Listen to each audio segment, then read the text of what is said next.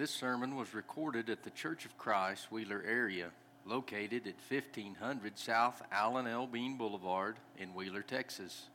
Our regular meeting times are at 10:30 a.m. and 2:30 p.m. each Sunday.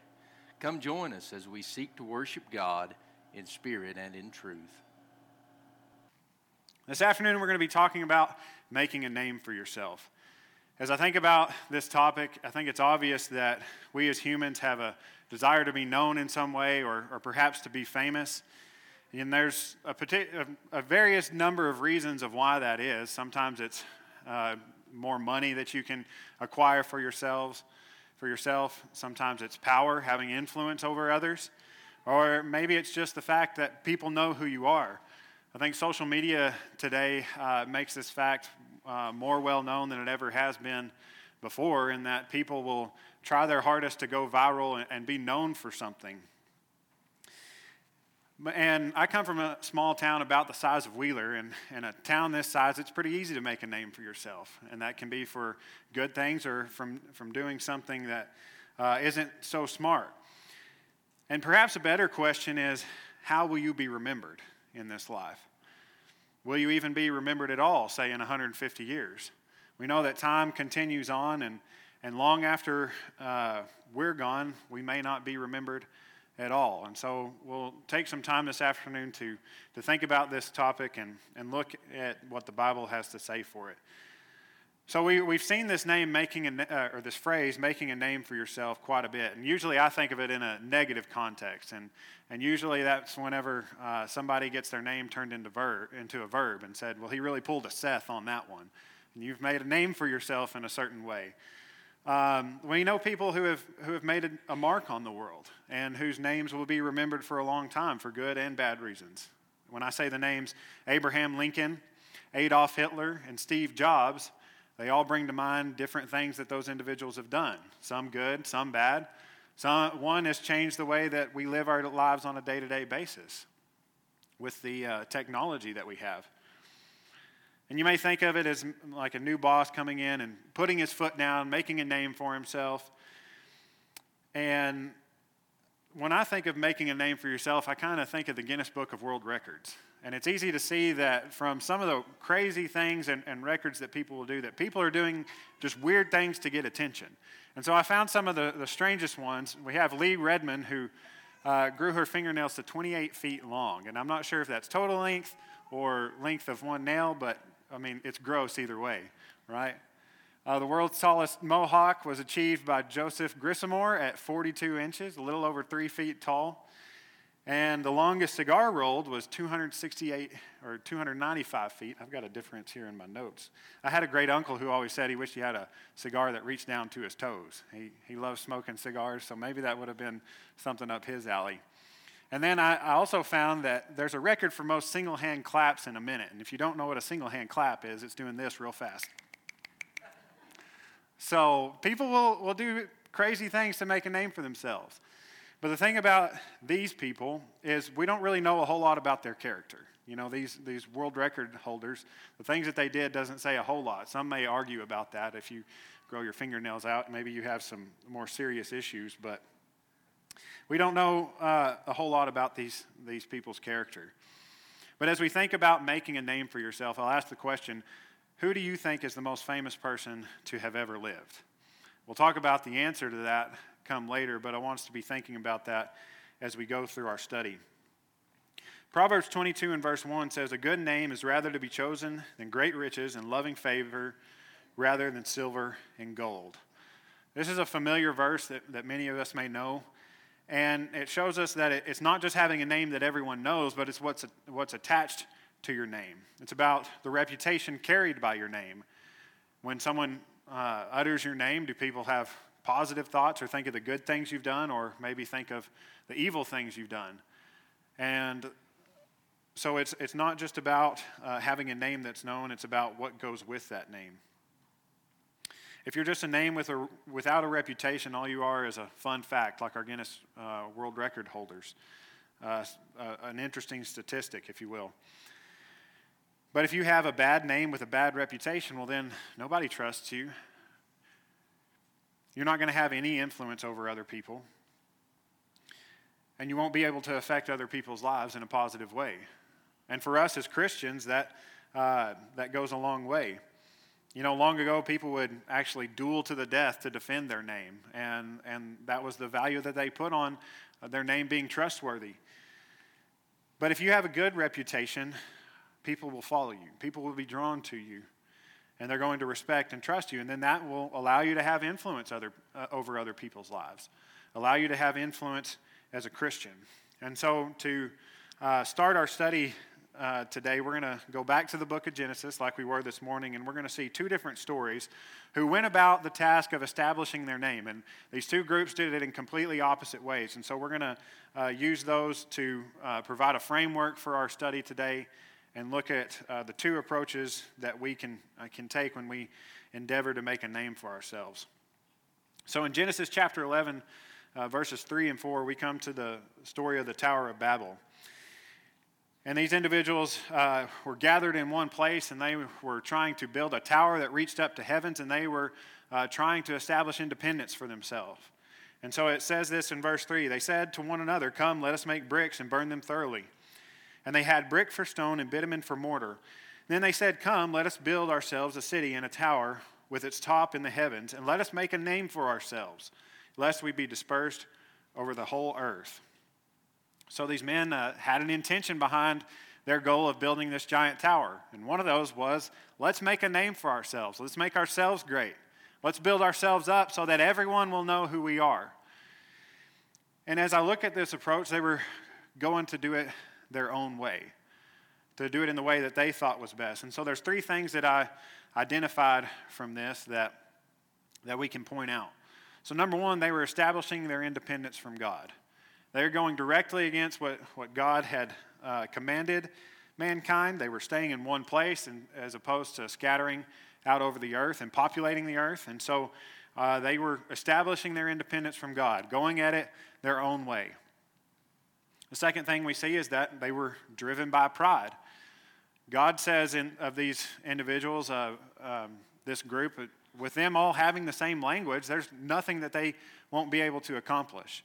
And so they had this mind that they were going to do something great, that they were going to build this tower that connected heaven and earth so that they could be gods themselves here on earth.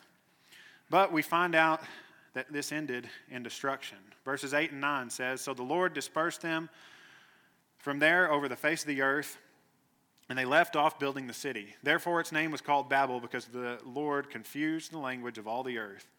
And from there the Lord dispersed them over the face of the earth." So as they went about trying to establish their own name to make themselves great, God came down and confused the language, and it ended in destruction.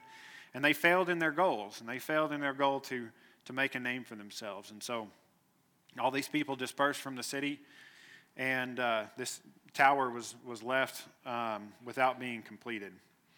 Now, the very next chapter in Genesis, I think it's extremely intentional. We get a contrast to making a name for yourself, and we see God as he comes to Abraham in Genesis chapter 12, verses 1 through 3.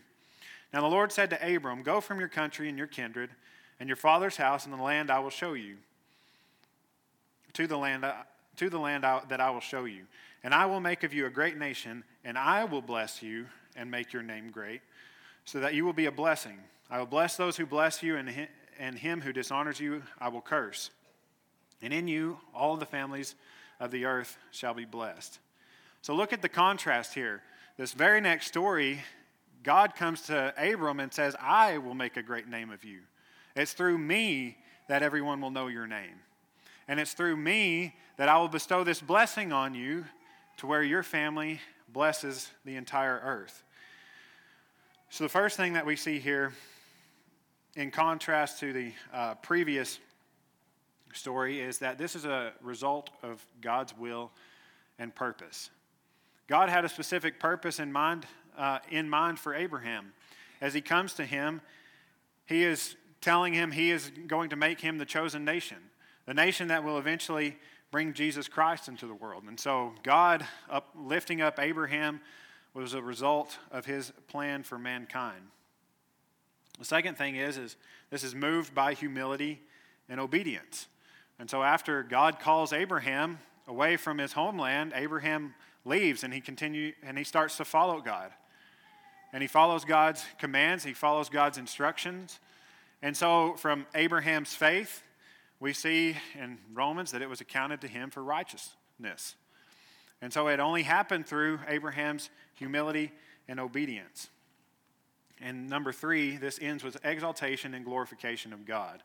So Abraham is in our Bible, and he's praised for his faith today because he followed God's plan, because of his obedience. And God was able to complete his plan through Abraham because of his obedience. And so we have the framework here of establishing a name for yourself or allowing God to establish your name. And so I want to take a look at 3 other pairs of individuals and contrast this idea and look at these other examples. So first we're going to look at Saul and David. As we mentioned before, those who were building the Tower of Babel were driven by pride. And we see that as we look at Saul in his life, he was constantly doing things for his own benefit with no regard to others. In 1 Samuel 18, verses 9 through 10, it says, "And the women sang to one another as they celebrated. Saul has struck down his thousands, and David his 10,000s. And Saul was very angry, and this saying displeased him. He said, They have ascribed to David 10,000s, and to me they have ascribed thousands. And what more can he have but the kingdom? And Saul eyed David from that day on." It's kind of funny as we read this. Saul is extremely pouty. He's feeling sorry for himself. He's like, what else can he have but the kingdom? It's basically David's. And so Saul, we see, just becomes sick with pride and fear of his kingdom being taken away from him. And every decision that we see Saul make, he's constantly making decisions out of fear. He's making decisions about keeping his role as a king. And it's sad to see that every one of these decisions ultimately drove him further and further away from God instead of bringing him closer to God. And from here on out, Saul continues to make poor decisions. And eventually we see that this ended with Saul dying in battle. And so he chose to exalt himself, to try and lift himself up, to try and eliminate David as a challenge to his kingdom. And eventually we see the kingdom taken away from him. And that kingdom was given to David. So in 1 Samuel 13, verse 14, it says, "But now your kingdom shall not continue. The Lord has sought out a man after his own heart. And the Lord has commanded him to be prince over his people because you have not kept what the Lord commanded you." So this comes after Saul makes one of his poor decisions. He chooses to attack the Amalekites and offer a sacrifice without waiting for Samuel. And it's at this point, because of his disobedience, because of his every time he makes decisions out of fear for himself and not taking God's word into account, the kingdom was taken from him. And this was to better serve God and better to serve his people. And so David is chosen. And it says that David was a man after God's own heart, one who followed after God's will, one who constantly deferred to God in his decisions and his plan. And so we too must allow God to use us a part of his plans, not puff ourselves up with pride, to not think it's about us, but to be about accomplishing God's will and his goals for us. And we see that David accomplished this through his obedience and humility. You know, David had multiple chances to eliminate Saul. There's 2 occasions where he could have killed Saul, where he could have ended all of his trouble. But he chose to wait on the Lord. And it's because of David's obedience and that he constantly chose to follow God, to wait on his will, that we know David's name and we know the reputation that follows it. So the next 2 I want to take a look at are 2 more kings, Nebuchadnezzar and Solomon. In Daniel chapter 4, Nebuchadnezzar has this dream, and he has a dream about this great tree that is so large that all these animals can shelter underneath it, and it provides for these animals. And along comes, a lumberjack of sorts and chops the tree down, or an angel, I believe, actually. So he's very troubled by it, and whenever it's interpreted to him, it's told, "Nebuchadnezzar, this tree is you. And you can provide a great deal for these other nations, for your kingdom. You can be the shelter and place of rest for others. But if you choose to not honor God and exalt him, you're going to be chopped down. So a little bit later, in chapter 4, verses 28 through 30, it says, "And all this came upon King Nebuchadnezzar. At the end of 12 months, he was walking on the roof of the royal palace of Babylon. And the king answered and said, Is not this great Babylon, which I have built by my mighty power, as a royal residence for the glory of my majesty? While the words were still in the king's mouth, there fell a voice from heaven. O King Nebuchadnezzar, to you it is spoken. The kingdom has departed from you, and you shall be driven from among men, and your dwelling shall be with the beasts of the field, and you shall be made to eat grass like an ox, and 7 periods of time shall pass over you, until you know that the Most High rules the kingdom of men, and gives it to whom he will." So Nebuchadnezzar had to learn that his rule was given to him by God. And it was only through God that he had this power. As I think of this, we often believe we're in charge of our own destiny, that we're in charge of the things that are going on in our lives, and we're reminded by this story that it's only by the will of God. And it's only by the will of God that we are given what we have. And we ought not to think that the things that we have in this life are not because of his blessings. We contrast him with Solomon. And we see that as we look at Solomon, we cannot be part of God's plan without obedience. And so a contrast is that when Solomon becomes king, he humbles himself before God. And so in 2 Chronicles chapter 1, verses 10 through 12, Solomon is praying to the Lord as he is becoming king over Israel. He says, "Give me now wisdom and knowledge to go out and come in before this people. For who can govern this people of yours, which is so great?" God answered Solomon, "Because this was in your heart, and you have not asked for possessions, wealth, honor, or the life of those who hate you, and have not even asked for long life, but have asked for wisdom and knowledge for yourself, that you may govern my people over whom I have made you king. Wisdom and knowledge are granted to you. I will also give you riches, possessions, and honor, such as the kings had who were before you, and none after you shall have the like." So as we see Solomon come before God in prayer as he is taking on the role of the king, he comes before him and says, "This is a great task. I don't know how to properly judge your people, and so I need wisdom and knowledge that comes from you." And we see the humility that Solomon took on. And so he humbled himself before God and before his will. And because of his obedience, because of his humility, God gives him these things. And not only that, but he blesses him beyond just having knowledge and wisdom. He gives him riches, possessions, and honor. And we see that in the beginning of Solomon's reign, he really had the right attitude and waiting on God and for his plan and waiting for his blessing. The last pair we're going to look at is Simon the sorcerer and the woman anointing Jesus in the book of Mark. In Acts chapter 8, we're introduced to a man by the name of Simon. And in verse 9 it says, "But there was a man named Simon who had previously practiced magic in the city, and amazed the people of Samaria, saying that he himself was somebody great." So Simon here is a magician or sorcerer, and he uses his tricks and magic to wonder the people, and he's doing it to puff himself up, to say he's somebody special. He has these special powers. And he's doing that to make a name for himself, to grow his wealth. And then as the apostles and disciples come through Samaria, they encounter Simon, and Simon is converted. But then we get the story down in verse 18. It says, "Now, when Simon saw that the Spirit was given through the laying on of the apostles' hands, he offered them money, saying, 'Give me this power also, so that anyone on whom I lay my hands may receive the Holy Spirit.' But Peter said to him, 'May your silver perish with you, because you thought you could obtain the gift of God with money. You have neither part nor lot in this matter.'" So as a former sorcerer who's thinking about how he can further himself and make himself great, he sees this gift that the apostles have and thinks, well, maybe that's a way I can get ahead. And he offers them money for it. And Peter is downright disgusted here.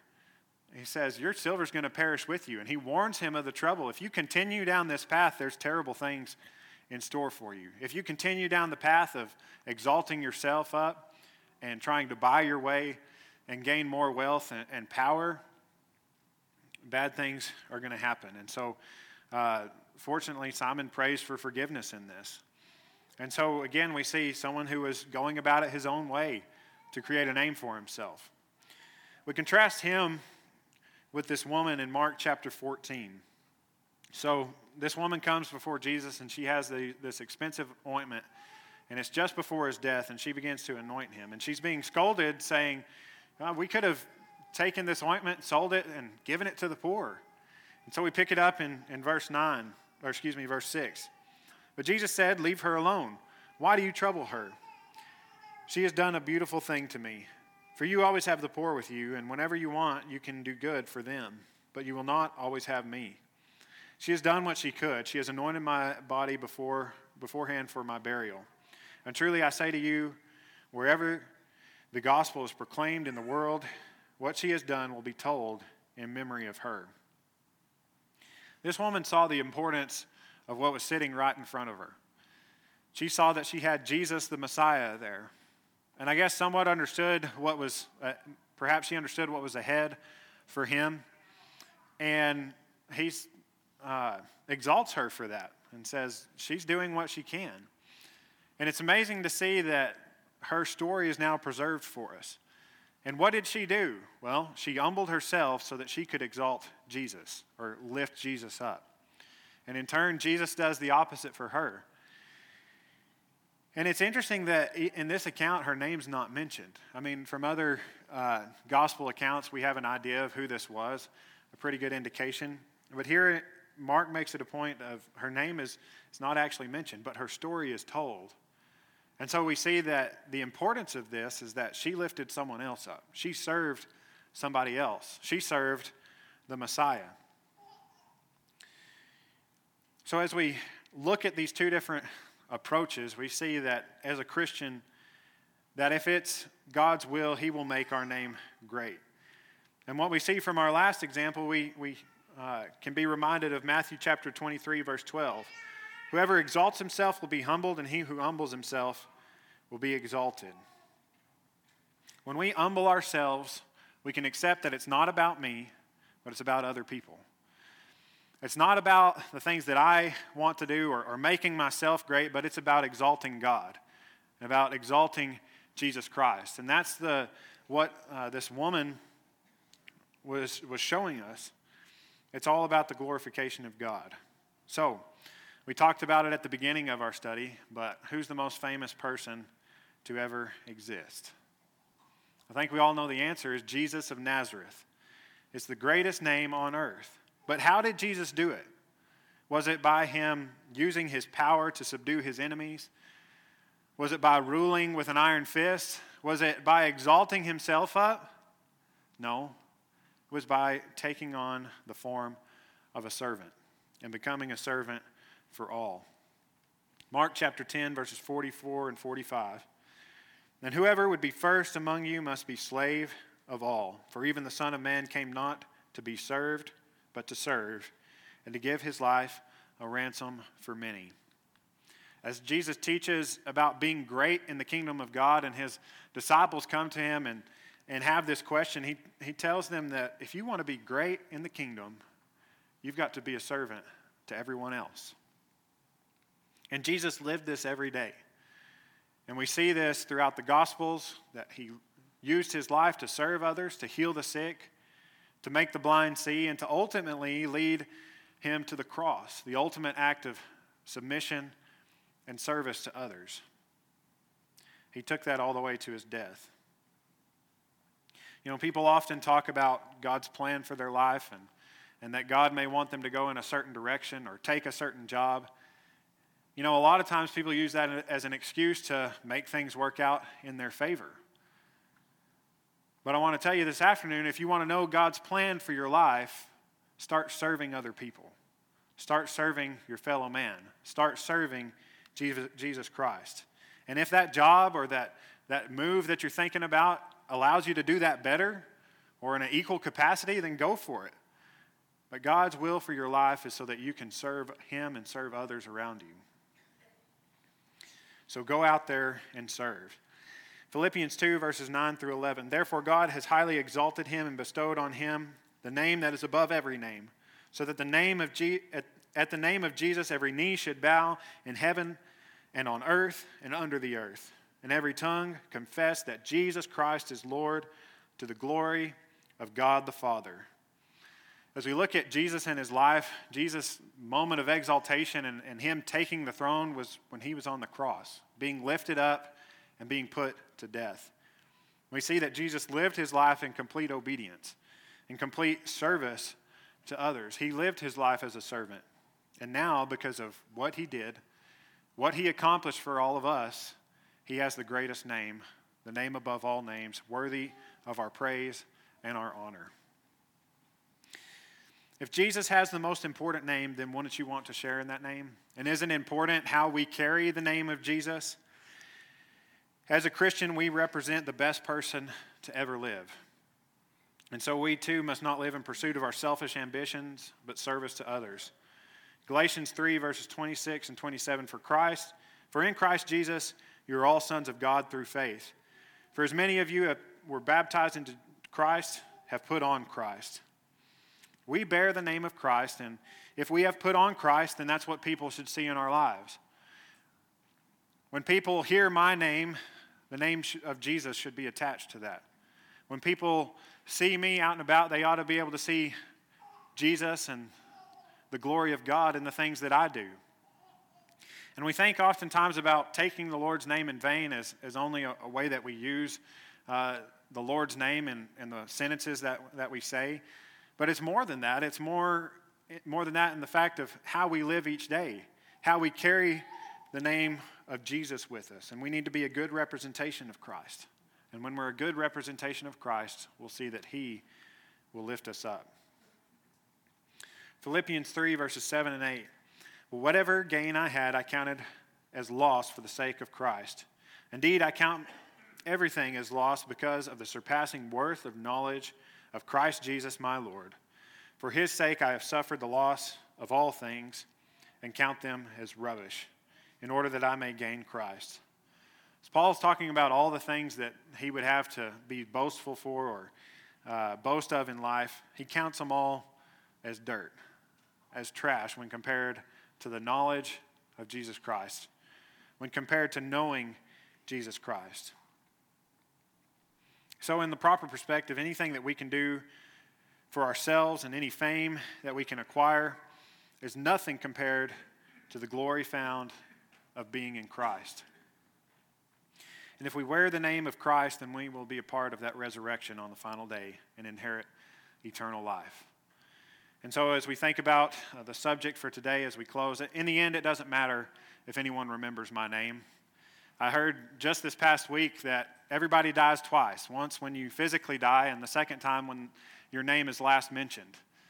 And as we read through the Bible, we know that time continues on. And it's likely that in 150 years, nobody's going to know who Seth Pinkerton was. But if my name for some reason gets glorified and lifted up, that's great, but it better have the name of Jesus attached to it. And I think that's a goal that all of us can have. And so the greatest thing that we can do is share the name of Jesus with others. And whenever we do that, we submit to God's will and we exalt the name of Jesus. That's going to have a longer lasting impact and good than we could ever do on our own trying to make a name for ourselves. I'm reminded of a song lyric that says, I'm just a nobody trying to tell everybody all about somebody who saved my soul. And so our focus should be lifting up Jesus. Our focus should be allowing His name to shine. And if we bring His name to other people, we'll have a greater impact than we could ever have trying to make our own names great. Thank you for listening to today's sermon podcast. If you have questions about what you have heard or would like to know more information, please contact us by emailing cofcwheelerarea@gmail.com or look us up on Facebook or Instagram and send us a message there.